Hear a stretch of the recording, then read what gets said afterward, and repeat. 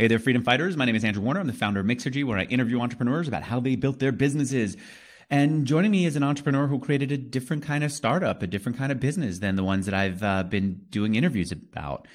Usually I interview people who've created software companies. Everything exists online on a computer somewhere. But today's guest created an in-person experience. Eric Anderson is the founder of Scissors and Scotch. And it's basically a 1920s style barbershop modernized with a cocktail bar in it. And it feels good. It looks right. I just discovered now that it's here in Austin. I didn't realize they had a location here. I'm going to go and get a haircut there because it's not too far from me. And so I invited him here because I'm fascinated by how the business has grown and how there's so many companies that are doing things that I think I'm neglecting to pay attention to because all I've been paying attention to is tech. And I want to hear what's going on in the physical real world. And we can do it thanks to two phenomenal sponsors. The first, if you're into the digital world and need a developer, go check out lemon.io/Mixergy. And the second, there's a new way of organizing people. We had the C Corp, the S Corp, the LLC, and all that. And now there's a new way for people to get together and organize. It's called a DAO. I created a podcast with Origami on DAOs, and I'll tell you about that later. But first, Eric, good to have you here, man. Good to be here, Andrew. Appreciate you having me on, man. How many locations do you have?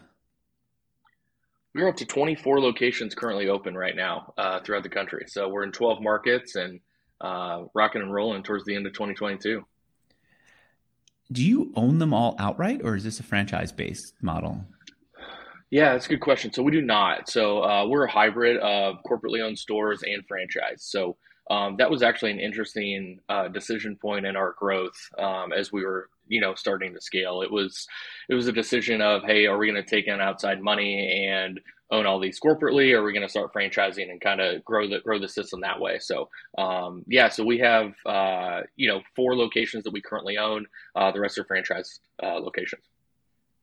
Okay, and what's the overall revenue to you from both the fees that you're collecting from franchises and the corporate company, the corporate locations?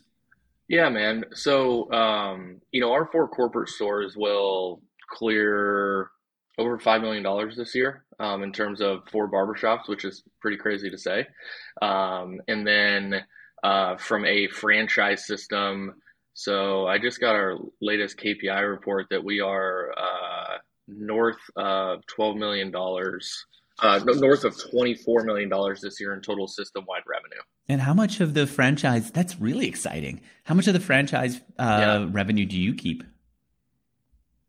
Yeah, so it's a pretty simple formula. So we get 6.5% of the revenue of our franchise system. So we wanted to build it to where it was competitive royalty fee for our franchisees, but also helped us scale the company because as a franchise brand, royalties are what pays the bills, right? Keeps the lights on. So it's one of those things. As we want to grow our team, we turn that royalty revenue into new projects, new hires, and really scaling the correct way. I'm looking at your LinkedIn profile to get a sense of what your background is. I don't see anything that would have led to this. What were you doing just before?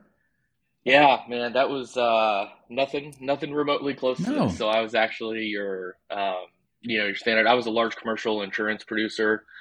We did businesses, mostly 99% of it was business insurance, farm equipment dealers, contractors, auto dealers, et cetera. And that was one of those things where, I like to talk to people. I'm outgoing. Sales was a nice fit for my personality and what I wanted to do. But I knew that I really didn't want to run that rat race the entire time, right? I didn't want to be the one going out and pounding the pavement, selling insurance or any other type of product, software, right? Software tech is a big, got a bunch of buddies who sell software. I wanted something more, right? And I knew I always wanted to do something for myself, didn't know what it was going to be. And it was one of those situations that, this idea just kind of came to me and, we just ran with it, man. You know what? Before we get into Scissors and Scotch, I freaking love sales. There's a part of me that always wanted to do either car sales, even though I hate cars and don't know jack about them, or insurance sales because you're basically just knocking on doors, trying to close not strangers exactly, but sometimes strangers on big revenue for you. So there's like the excitement of can you close it, but also the odds are working against you. What was it like for you? Do you have like a tip from that world that you can teach us as a salesperson? I think my tip would be find out the type of salesperson that you are, right? Because there are different types out there. There are the people that are going to be diligent about going out, making 100 calls a day, picking up the phone, doing dials, and they're not aggressive, but they just have the sale in mind, right? They want to get to the sale, they want to do that. If that's what you're about, and you can see, hey, there's a sale, I'm going to close it. There's a sale, I'm going to close it. What I found for myself is that I am a way more relationship style of sales. And so that really, I would say, if that's sort of your personality and you want to cultivate and build relationships, then that high, what's the word I'm looking for? That high paced, you have to turn clients, you have to make calls. That might not be right for you, right? But if you get into a longer lead sales cycle that is about building that relationship with the client and then seeing them succeed, that is something that I find very, very, very rewarding. Is selling something to somebody that isn't necessarily a sale. Yeah, I get that. Be more specific about how you do it. No, I'm sorry to interrupt, but be more specific about how you do it. So, where would you find the people that you'd build your relationships with, and then what was your process for staying in touch with them without feeling like a pest or some guy who's trying to be, I don't know, a pen absolutely. No, pal? that's and I think I was pretty green early on in my sales career. We started the company when I was 26. I was doing insurance when I was 24, 25, right? And so that was one of those things I had to learn who I was. And part of what I figured out was that, hey, if you're really truly showing genuine interest, and if you go make a sales call and you set up a meeting with somebody, be present in that meeting, right? Take notes, understand who they are, ask about their family, and legitimately, even though every touch point you have in the back of your head is part of that sales process, don't make it the only reason you're reaching out to that person is to further a sale. You know what I mean? That always has to be part of who you are as a salesperson. That's true, and that's just reality. Um, but if you truly, genuinely want to just build a connection with somebody, those sales will come, right? It's going to take time, and that's really, really hard to do. But I've found that being patient and understanding and investing in learning about your Yeah, but what do you do in between meetings where? Well, actually, yeah. What do you do Yeah, to stay in so I touch? think it's as simple as a text here and there, right? It's a text message, it's a quick email, it is understanding, hey, they were just off at Disney World with their kids, right? Shoot them a text, ask them how that went. Don't even bring up business. Make friends with the with the receptionist. That's one of the most cliche things in the world. But if you are doing cold sales, then yeah, I mean, make those people be nice to everyone, right? You're never You know what, dude? I need a better CRM because you're right. Even like I'm now figuring out all this stuff here in Austin, like with our property. I just planted wildflowers, right? Before that, we planted some vegetables in a new garden. Every once in a while, I'll ping a new friend a picture of what we're up to, and that keeps us in touch. Or I'll check in with them on where they were for Thanksgiving, and that keeps us in touch. But I mostly forget to do it, and so people drop off. I think one of the big takeaways from my conversation with you is I need a better CRM, one that will remind me to stay in touch with people and just kind of ping them with what happened last time in my what happened with a question about what happened since the last time I saw them or a little update on what I've been up to. And that kind of thing I think would help me stay organized instead of trying to I'm with you, remember it man. I struggle with and that as forgetting well, immediately. frankly. I'll be honest with that. Even now, to this day, if you're really, I guess the other big tip I would say is be detailed in your note taking, right? That is something I'm not very great at, and I will admit that because I'm not super type A.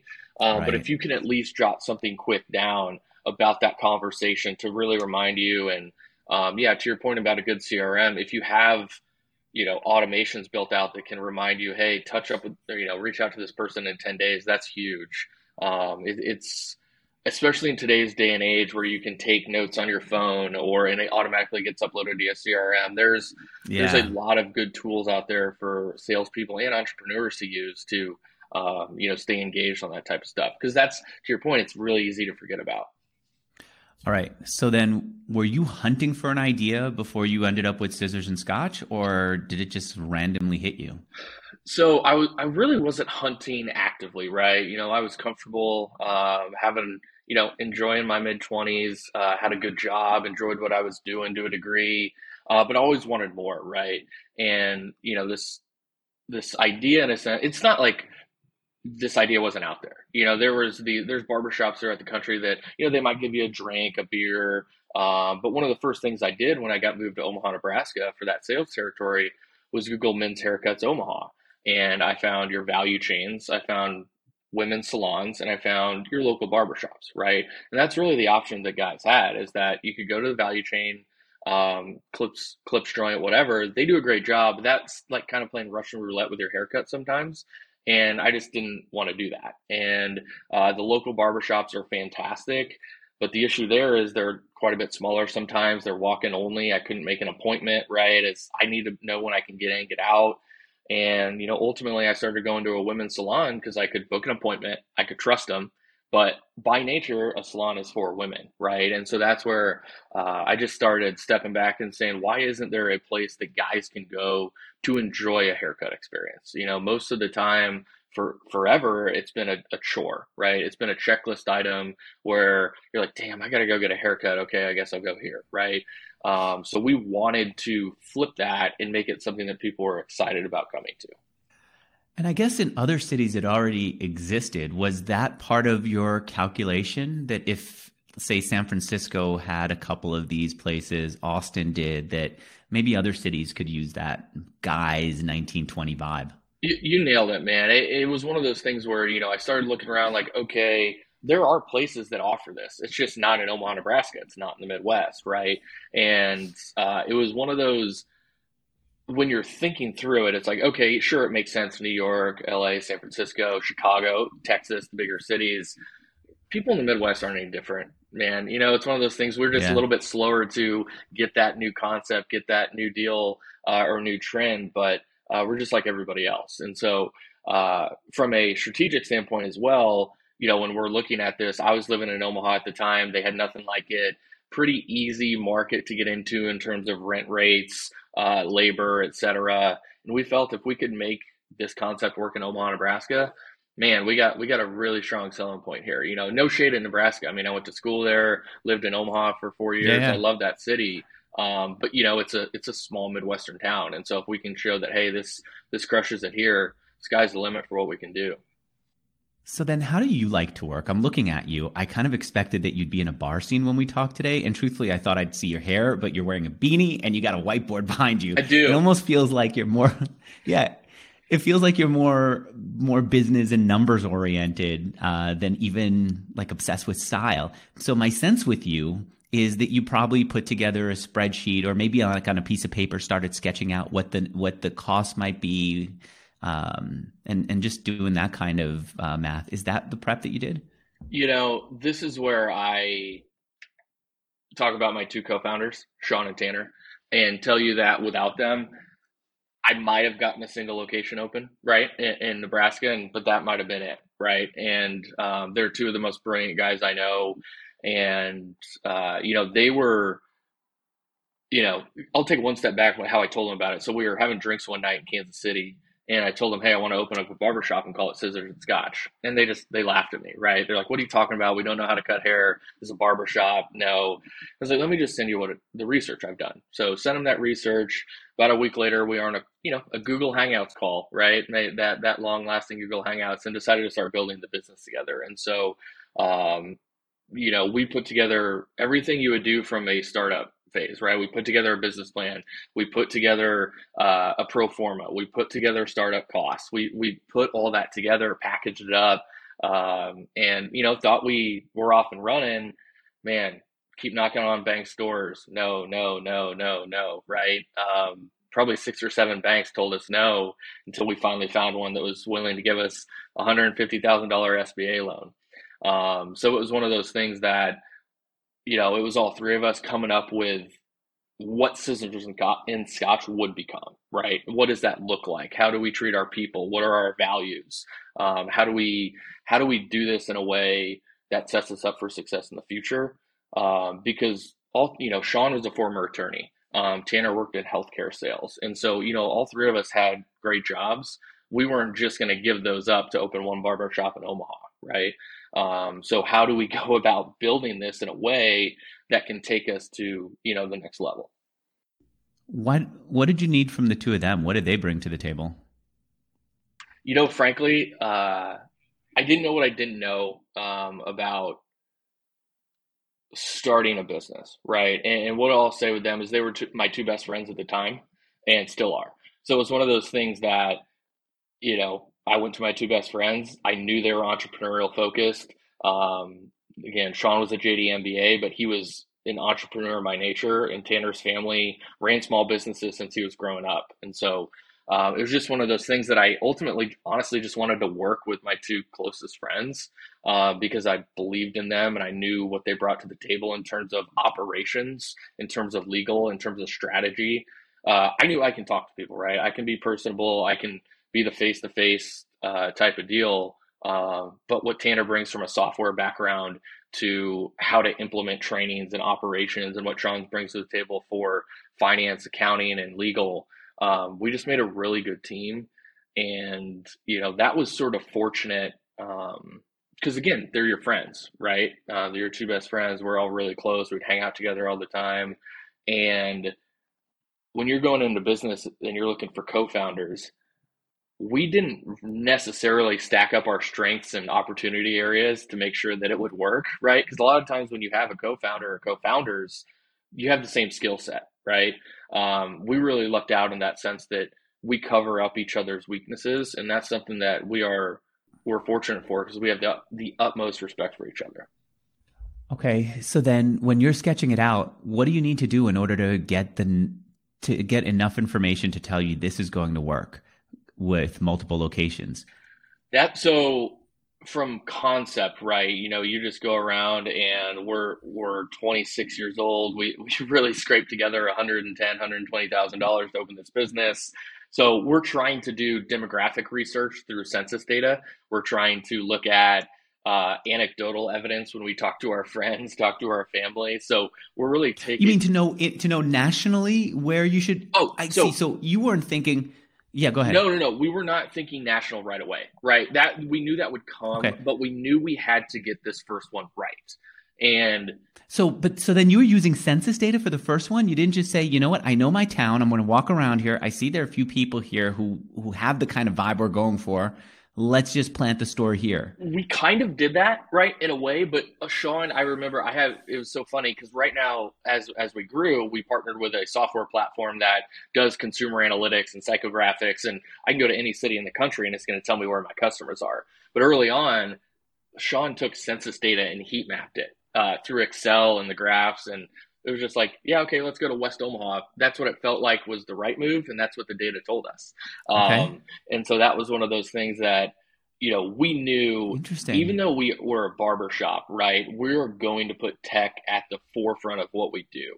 That was one of the main reasons, not main reasons, but when you look at the barbershop industry, cosmetology industry, salon industry in general in the mid 2010s, the tech was lagging behind. It was still, places didn't have websites. I couldn't see who was cutting my hair. I could very rarely book online. It was like, it's 2015. Why can't I book my haircut online? So we really wanted to modernize that side of the business as well. And we continue to invest in that. But yeah, we were bootstrapping it, man. We used census data and, got lucky on a space, got lucky on a landlord because he's one of the nicest guys probably in the Midwest because we could have got raked over the coals with that first lease. But treated us well, and we were off. What did the lease cost in the first place? It was $20 a square foot.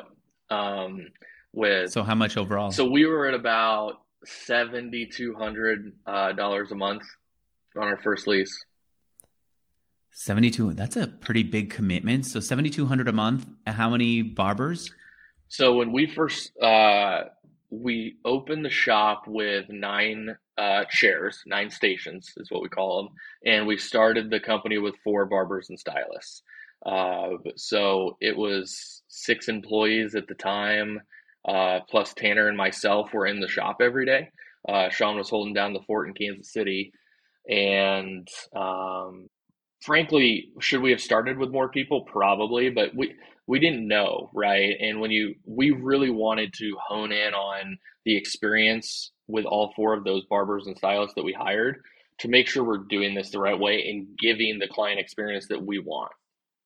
So then how many cuts did you need to give a month for this to be profitable? So I remember very early on when we were looking at our schedule, right? The first day we were open, we had 48 appointments, which was great. Like we were promoting our grand opening, it was fantastic. But man, the day after the grand opening, we were closed because we did a little celebratory party. And so that was Saturday, closed Sunday. Monday we were open and we have like 4 appointments for the day, right?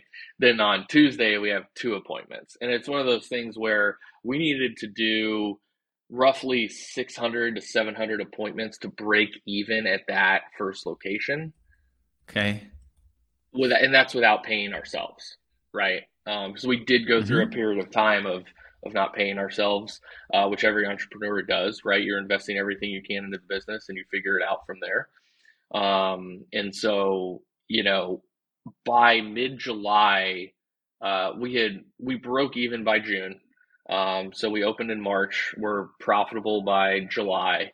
And then we knew we had something special. We were selling our membership packages on a Word document.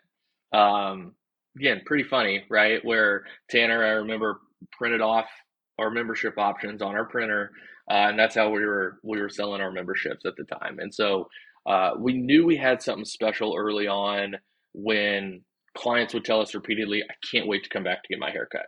Right, and that is the best thing I've ever heard when I'm working the bar in there. All right, I get that. How were you planning on getting 600 people to book per month? Was it going to be ads? Was it going to be something else? Yeah, so that was a lot of bootstrapping, hitting the pavement, putting flyers out on people. We were right next to a Lifetime Fitness. I don't know how many times Lifetime had to come over to tell us not to put stuff on people's cars, but we were going to do it until they, sent us a cease and desist letter or something.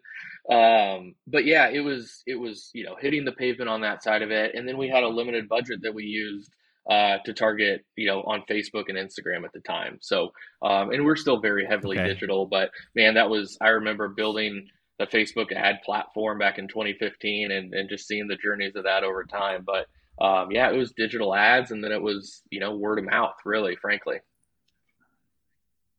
All right. I should say, since we're talking about technology and how important that is to a business, if you're out there listening to me, obviously you know the importance of it, but maybe what you need is now a new developer to work on a project that you have not had resources for. Or maybe what you're looking for is a little flexibility because we're going into a tough economic time. Well, that's where Lemon.io comes in. They've got phenomenal developers, frankly, in parts of the world where you don't have to pay developers as much, and you get phenomenal developers for a lower price that way. And Lemon will match you up with the right developer. Listen, I'm not going to tell you to hire from Lemon. In fact, Eric, I'm not even going to tell you to hire, but I'm going to tell you this. Next time you are hiring, put them in the list of places that you're searching. Let them try to win your business, because I think that if you call them up and it's a good fit, you're going to know it quickly and it's going to be exciting and you're not going to want to go in a different direction. If it's not, there's nothing ventured, nothing. No, that's not the right phrase for it. There's nothing to lose. All you have to do is go to lemon.io. In fact, if you throw a /Mixergy at the end of that URL, you'll get an even lower price than other people do. So that's lemon.io/Mixergy. And by the way, they've got a really nice design. So there's a payoff even if you don't work with them, just to see how well they communicate. Lemon.io/Mixergy. All right. So you're buying ads. How soon after the first store, the first location, do you decide it's time for us to get to the second one? That was in about August of 2015. So we're about March, April, May, June, about 5 months in that we knew, hey, it was time to start looking for a second location. And at that time, we had to decide, are we going to open a second one in Omaha, or are we going to go to another market? And we decided to go to another market, a sister city, if you will, Des Moines, Iowa. So we felt really comfortable in the fact that the demographics in terms of West Des Moines, Iowa fit exactly what Omaha was. And we wanted to go prove this concept out in a secondary market in an area where there wasn't an owner present every day, right? So that was one of those things that we said, okay, let's go start looking for real estate in West Des Moines, and found a great location out there. And pre-COVID, back in 2015, we found a location in September of 2015, and we're open in May of 2016 with that second location. So we were able to streamline that process in terms of permitting and construction, and we were off and running at that point. How much of a lure is the Scotch, or how much was it in the beginning, the drinks? So this is actually really interesting in terms of what is Scissors and Scotch? Is it a niche market that attracts people just because they have a bar, right? The answer is no to that, right? Now, is it something that catches people's attention of, oh wow, I can wait here, have a drink before or after my cut, that's included in my service? That's really nice. That's a cool thing to have. It's just a place to relax. But only 45% of clients take us up on that free drink. And so what that goes to show to us is that we are really a barbershop company that has an amenity of a cocktail lounge where our clients can go and relax. And that is why we're so bullish on this concept nationwide, is because over the majority of clients don't get a drink. And that goes to show that we really have something special on the haircut side, and give a damn good experience that way. Yeah, I've got to say, I was drawn to you because of the Scotch part of your name, but I don't think I'd want a Scotch while I was getting a haircut. I just want to get a quick haircut and then go on with my day, but I want the vibe of it. I want that experience. Right. Yeah, and that's, again, it's when you survey people and you grab the word cloud from it and you have the most used words. We surveyed over 10,000 clients, and the two things they said why they come back to Scissors and Scotch: experience and atmosphere, right? Haircut was fourth or fifth on the list, because when I'm asking you to pay $50 for a haircut, great haircut's the expectation. But the reason people come back, to your point, is because they like the vibe. They like the way they feel when they walk out the door. Yeah. How soon after you launched did the first location turn profitable? It was about 4 months. Wow, that's super fast. Yeah. And that's because? Man. We were really lean, right? Really lean in terms of the staff. I mean, Sean, again, like I said, was in Kansas City, but Tanner and I would work. I worked the bar for the first 4 to 6 months there, meeting every client that came in the door. So we were a really lean startup at that point because we had to be. But yeah, I mean, the 4 months thing, it was, again, Omaha, Nebraska, rent was really cheap at the time. So we had a number of factors go our way, and we had great people. At that point, by July, we had hired 3 more stylists, so we were up to 7 people at the time. And man, we were 90% booked. And so that was one of the crazy things that we learned early on, is that we are to constantly be hiring, because especially in our world, you really, if we could have a shop with 14 chairs, right? But if we don't have stylists to work there, they're just wasted space at that point. And you pay your people full time? Because it seems like a lot of places charge their barbers for, basically they charge them rent on the seat, right? Yeah, absolutely. Yeah, so there's 2 different models you can go, right? That's what you just described is called booth rental. And what we do is they're true employees, right? We want them to be bought into the Scissors and Scotch team and the Scissors and Scotch culture. And that's really important to us as a whole. So they're W-2 employees. They get paid time off. They get 50% of their health insurance paid for. They get benefits. So that's one of those. We brought that. I don't want to say we were the first to bring that to the industry, but at scale, I really feel like nobody offers the comp package that we do. It's really unfortunate how these barbers and stylists are really talented. I equate them to highly trained tradespeople, like plumbers, contractors. They go to school, they pay tens of thousands of dollars to get their cosmetology and barber license. And the average lifespan in the industry is only 2.5 years. And we ask that question of why is that? It's because they get burnt out. It's because they don't get sick time. It's because they go places that they leave the industry because they can go get benefits and better hours and do all that. So Yeah. we really wanted to put the focus on the people there and provide the right compensation package. Yeah, and I guess also one of the reasons why they charge cash instead of accepting credit cards is because they don't even want to pay taxes because they don't earn enough to where they don't earn enough and every dollar matters. Am I right? Yeah, man, you are, and that's where, that's a shitty way to be in the industry, to always be scrapping. We really believe in paying people what they're worth. And we have a number of stylists that are going to make over six figures this year, within our company as a whole, and that is really it's really cool, man. And to be able to see that, and to work with people that potentially are single moms or they're saving for a house, it's cool, or pay off debt. It's cool when you see that, and it's rewarding as an owner of a business to be able to help your people do that. I could see that. All right. You were talking earlier about the significance of going the franchise route. The reason you started it off on that path, it seems, is you didn't want to raise money to go and invest in new locations, right? Yes, excuse me. Sorry about that. You're correct. And so, we went to our bank after we had three locations open at the time. We were getting ready to open our Oklahoma City location, which would have been our fourth. So we did Omaha, Des Moines, Denver, and Oklahoma City. And, we're doing well, right? But we're 28 years old. We've invested every dollar into this business and are putting every dollar back into it. And our bank at the time is looking at us going, yeah, guys, you're doing well. We'll lend you $1 million. You can go do two locations next year. That was not what we wanted to do, right? That was too slow for our growth and how we wanted to scale. And so we had two avenues to go. We could raise outside money and own and operate all these corporately and sell off part of the business. We didn't want to do that, right? We wanted to keep that between us three, and really grow it the way we wanted to grow it without outside influence. And so that led Yeah. us to the franchise route.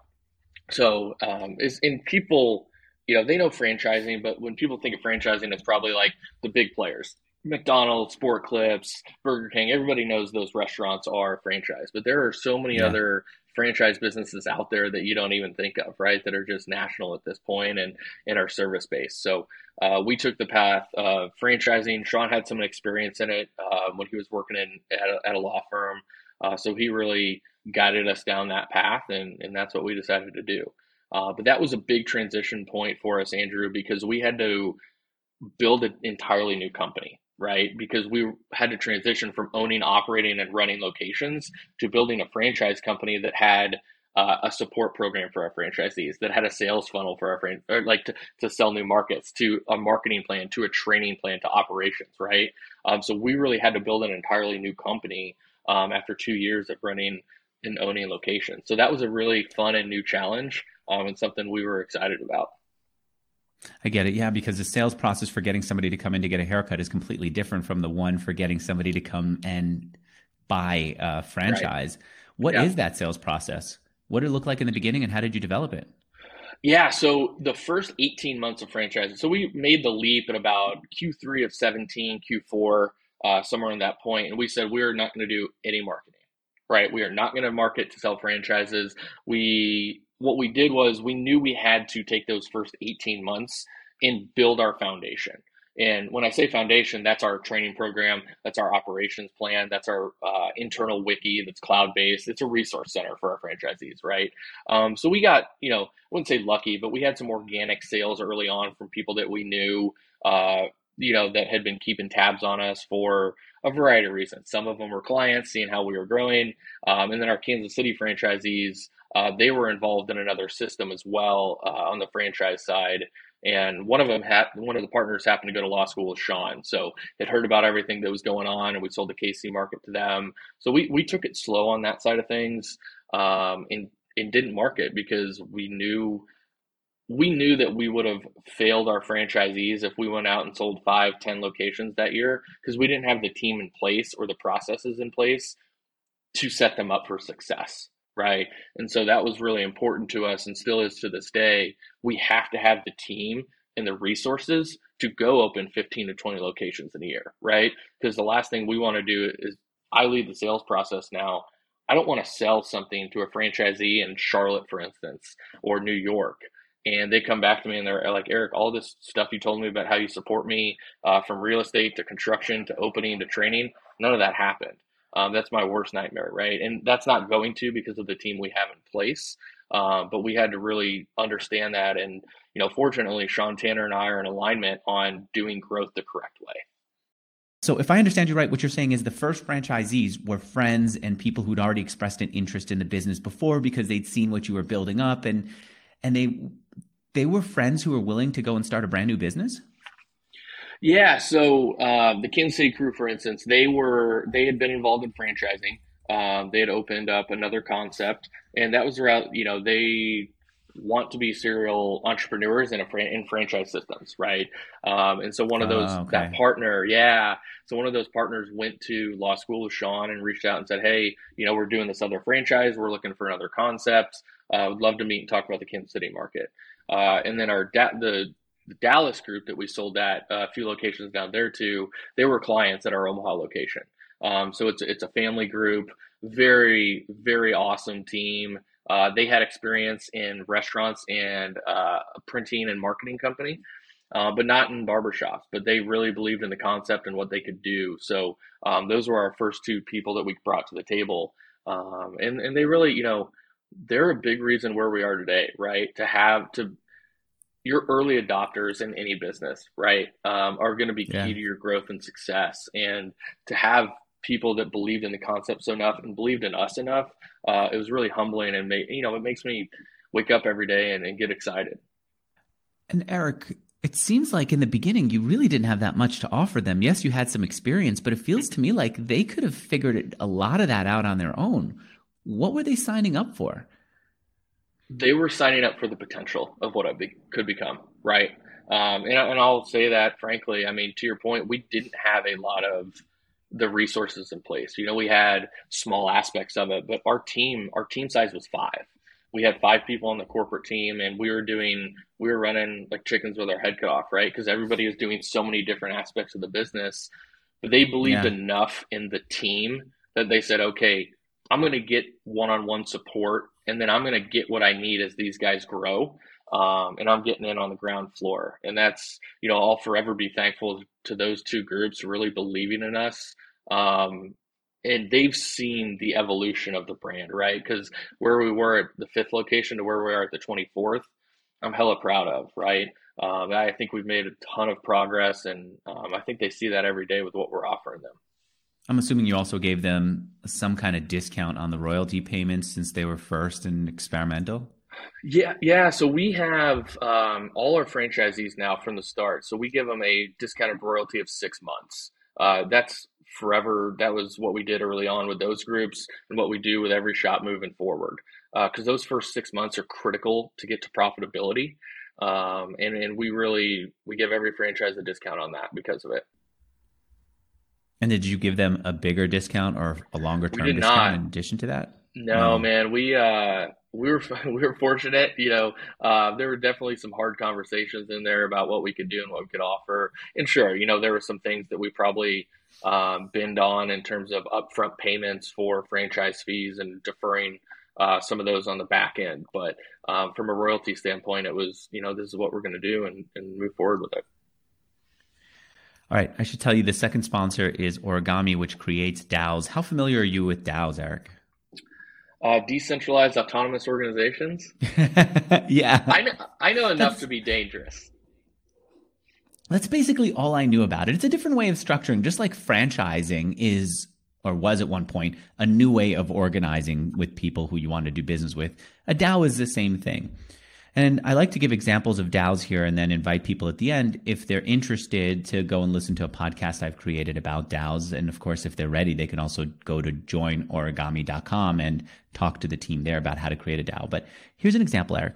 A lot of people here in my podcast know about Y Combinator. It's a very famous, it's the premier accelerator investor in startups. They brought out Airbnb, Dropbox, tons of others, over 3,500 companies they invested in. Anyway, the founders who were backed by Y Combinator, decided, you know what, let's get together, let's form a DAO, a decentralized autonomous organization, and we could help make investment decisions in the next round of entrepreneurs. And if you think about it, you've got all these entrepreneurs who are phenomenal, successful, well plugged in.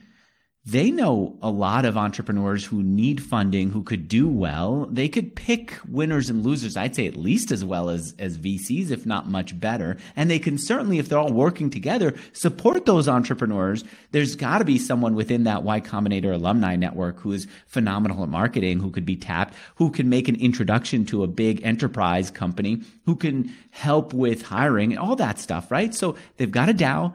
And they've got a group of people who can find companies to invest in, and they've got a group of people who can go and support those companies with help, introductions, and so on. They formed that DAO. They recently, I saw on TechCrunch, announced an over $80 million funding round for the venture fund associated with the DAO. And now they've been growing and helping invest in and support entrepreneurs. And that's just one kind of DAO. There are other DAOs that decided, we're not looking to be investment DAOs. What we want to do is just create better content online and work together. There are creator DAOs where creators say, we want to work together and just grow as creators and build a business as creators. So for people who are interested in this, not just as some kind of a hobby or let's go buy the Constitution like Constitution DAO did and do this as a lark, no, but for people who are thinking about it as a real business opportunity, a real way of gathering people together and working together to frankly, to generate revenue. Sure. That's what my podcast about DAOs is about. If you're interested at all, I want you to go to joinorigami.com/podcast. Joinorigami.com/podcast. I'm highlighting different DAOs the way that I highlight startups and other entrepreneurs here on Mixergy. So if you're interested in this new form of organization and growth and care about it from a business perspective, go to joinorigami.com/Mixergy. All right. Why are you studying DAOs, Eric? I like to keep up on the trends, what's happening, right? I'll be honest, the DAOs, the crypto world, Web3, I like to try to stay up on that as much as I can. I'll be honest, there's sometimes where I read something and I have to read it 2 or 3 times to understand it. But I feel like if you're not trying to understand the future of work and opportunities, you're doing yourself a disservice, right? So always, trying to learn and develop that stuff to see what opportunities lie ahead, right? That's partially what got me into it, and then I got excited about it. And I'm not crazy for crypto. I don't even own a single Bitcoin. I'm not looking for any of that. I just feel like if there's a new way to grow a business, I want to understand that. Exactly, right. And I think that's true in any facet of business, whether it's marketing, technology, operations, what you're doing at a training level. Right. Constantly ask yourself, hey, is this the best way to do things? And is there a better way to do it, right? Because if there is, I'm not ashamed to say, hey, we'll start going that path if we need to. Business is humbling in that way. So I got to tell you something, since you're open to that. I hate the booking process on your site. Why is it when I hit the book now button, I have to give you my name, my email address, my phone number, my zip code, create a password, agree to terms of service? Can't I just see who's available and when, hit the book button, and then frankly, I don't even want to give you my name and information, maybe my phone number for text message or something, but let me do Apple Pay. Let me just get in and out as fast as possible. Yeah, man, I appreciate you bringing that up, and that is something we're looking into is the optimization of the booking flow and client experience, right, from start to finish, in deciding what is best. Part of that reason, Andrew, is for POS purposes. We need to know who's booking to come in, right? We have to be able to send you appointment reminders or notify you if your stylist is running late or unfortunately they're sick and we need to move you around. That's one of those things that's a POS standpoint. I'm not saying don't collect it. I'm saying collect it all you want. I'm just telling you, don't ask me for it, and definitely don't ask me for it before I even see if I want to book with your people. Let me just, and I'm saying this because I really want to book, but I feel like that process is not great. We're toying around with flipping the entire thing to your point of allowing people to see what times are available and selecting their slot and then creating the account at the end. There are some technological reasons we want to grab people's information before they book an appointment. I'm sure you know that. So This is actually an interesting, since this is a tech focused podcast. We rebuilt our website from the ground up in 2020 through the API connection of our POS Hmm. provider. Because before we were using their mobile widget just embedded on our site, whatever. But we knew with the pending changes coming from privacy reasons from Apple, Google, etc., we lost all of that data on our website and who the client was, who they are, how many appointments they have, etc. We lost all that Yeah. data with the third party widget. And so we said, okay, we're going to invest in building this so we can own that data from start to finish. And now, Andrew, so like one of the reasons we're hesitant to flip that is that if you give us your information, get through the booking flow, now we know what area you dropped off or didn't. And now we're able to really, nudge you to getting another appointment or booking your first one. So there's some marketing aspects there that. That makes sense. That way you see if I'm interested but didn't book, maybe it's because my guy wasn't Bingo. available or there's something else that came up. You can come back and say close it up. I'm not against that. I'm just saying, Yeah. why do I need to type it in? Isn't there a way for me to get that to you without doing that? And definitely Agreed. not a No, and password. I'm with you. I do think there is some friction at the start of the booking process, and that is something that we monitor every step of the way, right? We can know when somebody drops off. Most of our drop offs happen at the point of picking an appointment. And what that allows us to do is then understand, hey, if we have a shop over here that's losing 60% of the booking funnel, and I go look at their KPIs, I can talk to the support and operations team to show, hey, we're losing 60% of clients that want to book an appointment because I don't have enough hours scheduled at the shop, right? And that's critical Mm. because in another friction point of the process, frankly, Andrew, and you mentioned this earlier, I think off before we were talking, it's hard to book with us because you can't find the time that works for you, right? And that helps us understand capacity issues and where we're short staffed at our locations. So we try to use that data to better understand not just client journey, but what's actually happening inside the shops. Yeah, and I could see too that I'm now going through it, and if I put in my zip code, for example, and then I drop off, you might notice that there are a lot of people who live too far from your store, but they're all congregating around this new area in West Austin, maybe, or East Austin, and you can go and do that and create an account, Yeah, create a and store as you there, know, a barbershop. speaking of data, that zip code is important to us for scalability and knowing where to put another location, right? Because as clients live further away from us, they become less valuable, frankly. The closer you live to the location, the more likely you are to be a member, the more likely you are to come in and spend more money. We have actual hard data on that. But if we see a bunch of people coming from a certain zip code and we're at capacity at this shop, now we're like, okay, now I know where to go for my second location, my third location in the market. So we're really trying to utilize that client data to help us through that process. I still say it's a lot more friction than it should be. Like right now, I did create an account. My password manager, which is 1Password, created a password for me, and immediately afterwards, I still can't see when I can book.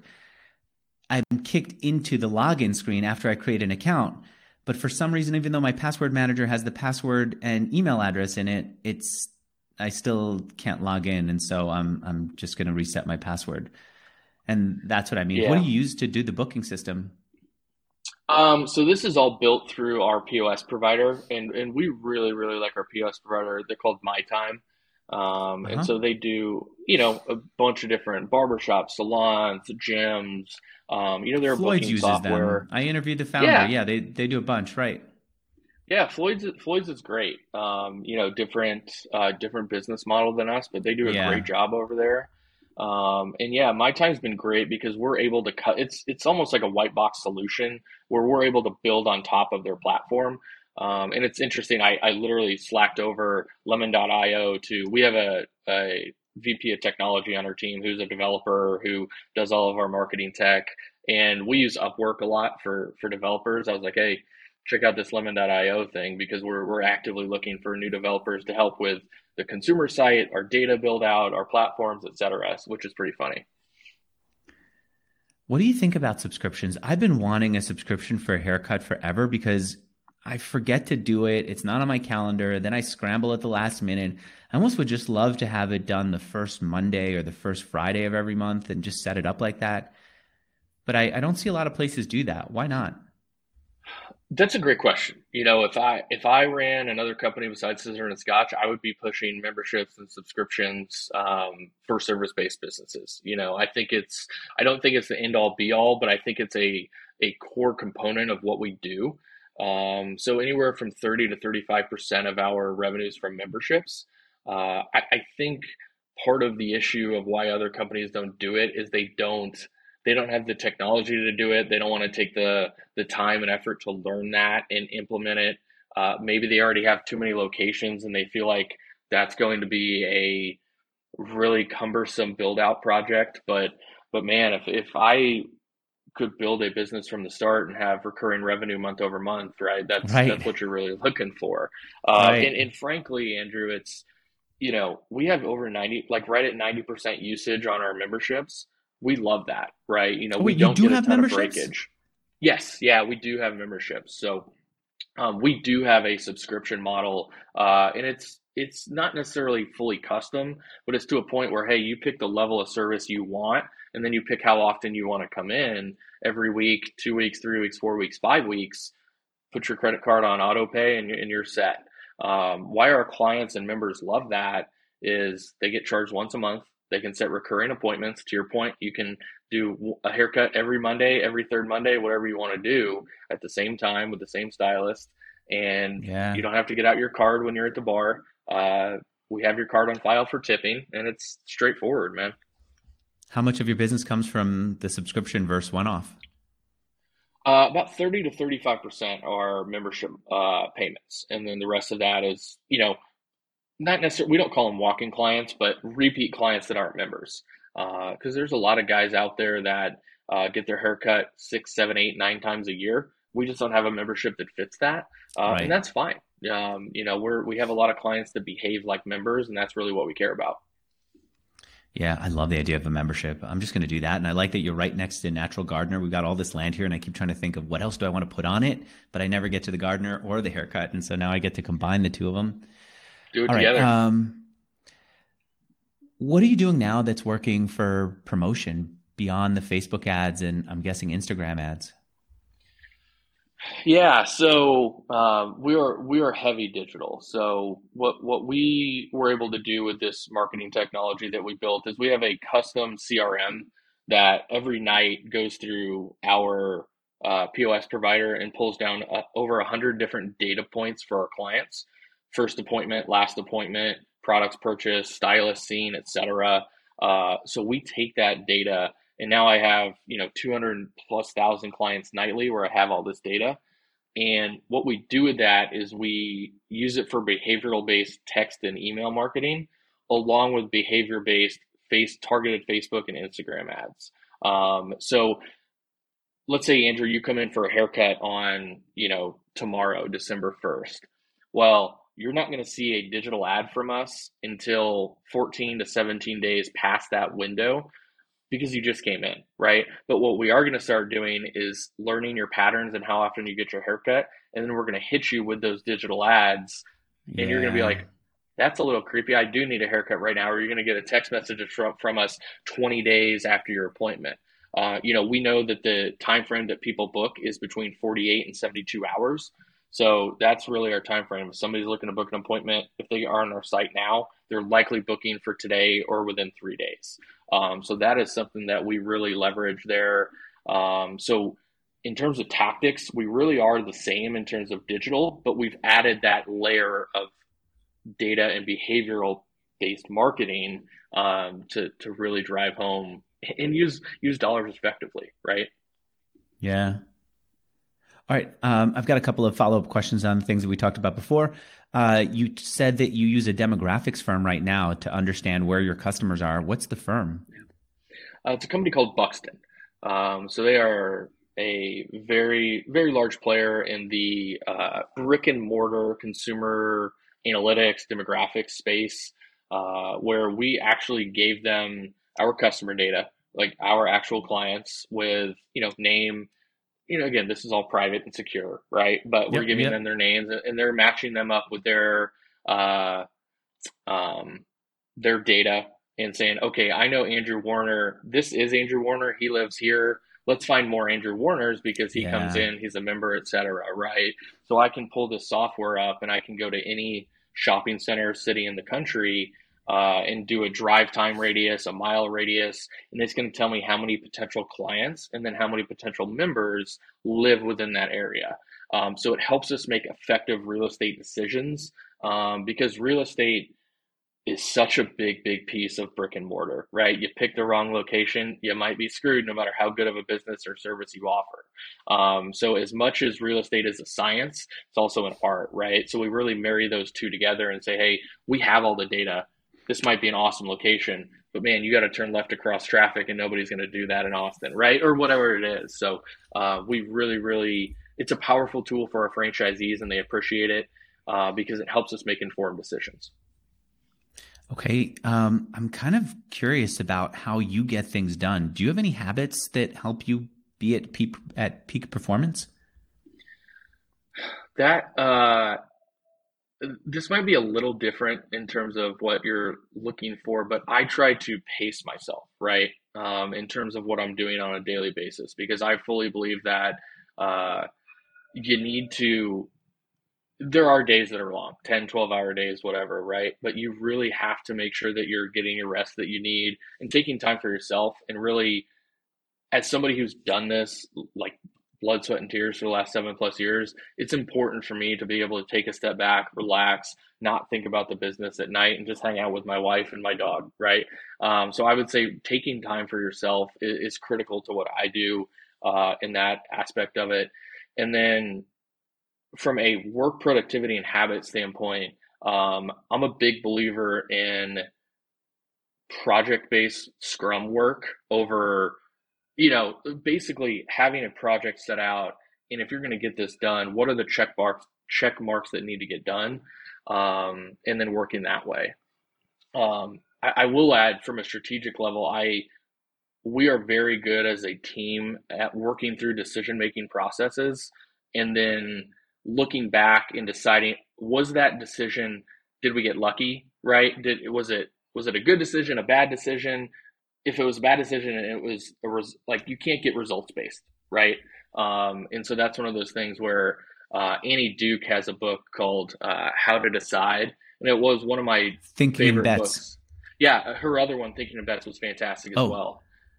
it's How But to Decide. I didn't know about that one. How to Decide is fantastic, and it really helps you make decisions faster. But it also helps you understand that, hey, even though that decision worked out, it might not have been the right one, right? Mm. So I think as a whole, nobody has egos here, right? Especially Sean, Tanner, myself, and our upper level VPs. We just want what's right for the company. And we know that, hey, we make mistakes every day, but it's about how you go back and fix that and then evaluate that process to make sure you're making the most effective decisions moving forward. What's an example of something that you analyzed that way and realized that you'd made a mistake or that you were right? Yeah, it was last year. So we worked with an outside recruiting firm. And so we brought on a full time recruiter, and we were super excited about that potential of what that could do, right? So she worked for us, and they're a great company. I think what they do, it just didn't work for what we needed. And so Hmm. that was one of those things where we invested north of 6 figures in a recruitment company because our franchisees kept telling us over and over again, "Hey, we need people. We need recruitment." Right.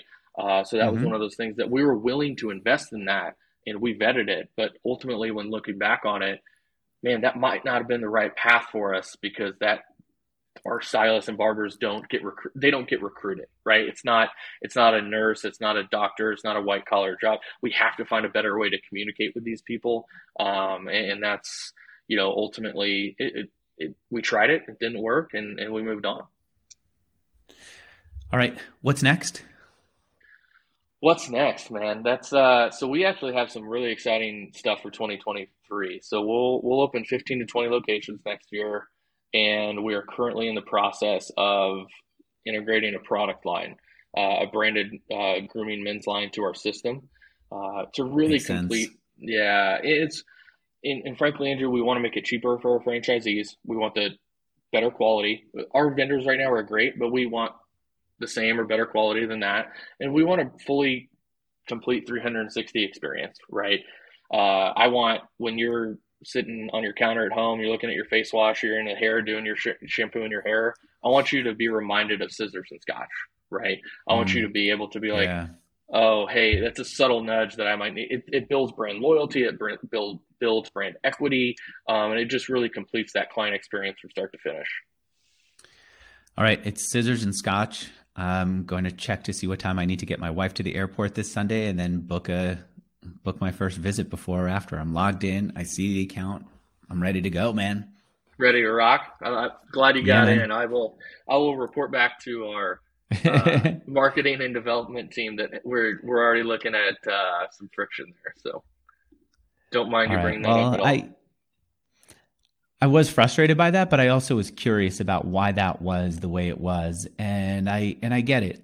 I think that what's quick and easy for the customer doesn't necessarily allow for the better business decision for the business, right? And what you're saying is you need to understand where people are dropping off. And if they're not finding the right time or the right person, you want to know that and be able to contact them again. And I think that's a valid, it's a valid reason.